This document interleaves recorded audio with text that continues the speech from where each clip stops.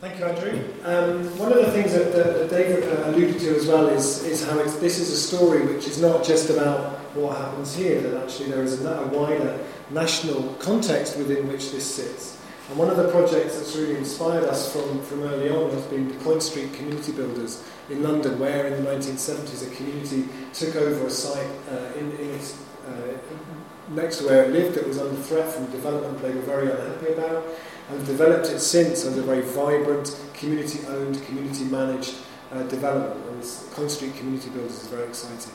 And we asked Sarah Neuf, who has worked for Coin Street for a long time and is now a resident here, to give us a sense of the national picture of where something like this development would sit in the national picture and the story that it would tell and why it's such an exciting precedent, not just locally but in the national context too. Sarah.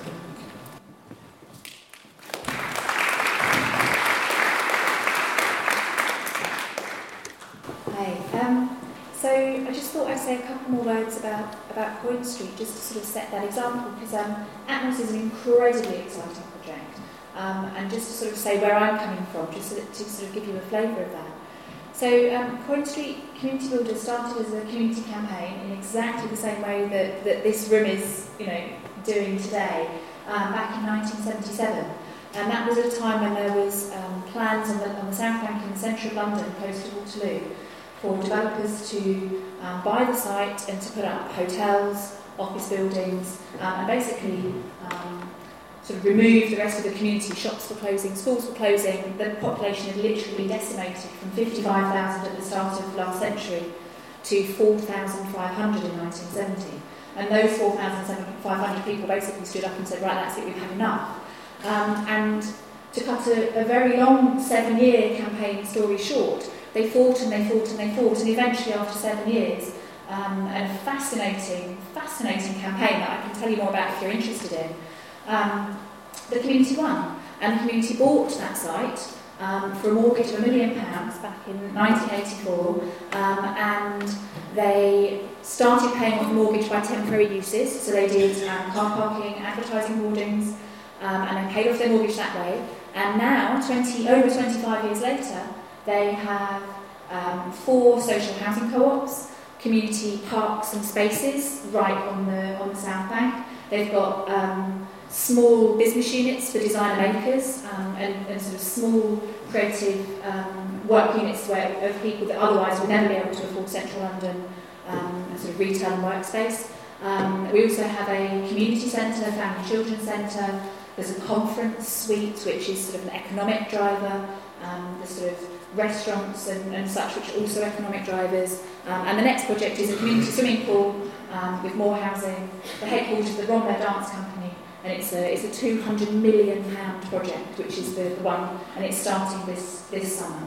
So that's just to give you a sense of what can happen. And that site is of a similar size to the Atmos site. It's slightly bigger, but only slightly bigger, because the Atmos site is 8.5 acres-ish. And the Coin Street one is 13. And so in that context, so my job there was to help other communities to do the same thing that Coin Street did in their communities. And that's why, to me, Atmos is so exciting. And since that time, the world has come on a huge way. So we have national organisations that have been set up have been campaigning really hard. They've been influencing government policy. Dave Chapman knows a lot more about this than I do, particularly the recent stuff. But government policy is changing. We've got localism agendas. We've got sort of community right to buy sort of being pushed, and community asset transfer. All of these policies, government policies, didn't exist back when Coin Street was trying to do this work, and when other similar organisations were trying to do this.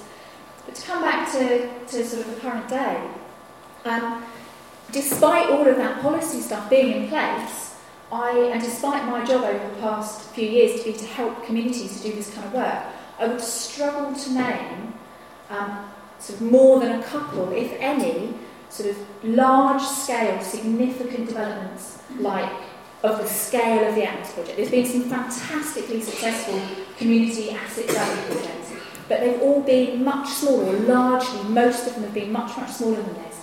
And the other thing that has changed on the national level is the economic climate that we're now in has obviously you have to have been living in a cave somewhere to not know that there's some really big stuff happening over the past few years. The environmental things that are happening now, which simply weren't a priority back in the 1970s when Point Street was starting out. And all of those things are now coming together. And the exciting thing about Atmos is that it's the opportunity to bring those things together, to look at an alternative, resilient economic model in the heart of a community that is determining it themselves rather than external developers coming in. There's the opportunity to look at an alternative sort of economic and environmental model where those things are integrated properly rather than the environmental thing being over here and the social and economic thing being over here. And Atmos has that opportunity to sort of really bring these things together. And that's why this is of such national importance, because it will be setting another level of precedent over and above the organisations that have done this and the communities that have done really significant things in the past. And they do exist. Those examples, people have succeeded with similar things in the past, but this would be taking it to the sort of the next level of sort of where we are in today's environment and economic climate. And I really think that there's an opportunity here that would be sort of a national case study, and also looking at things like the localism agenda and all of the sort of government changes. So there's a lot more detail that could be gone into, but I don't think that now is the time. But just to sort of set a little bit of that context.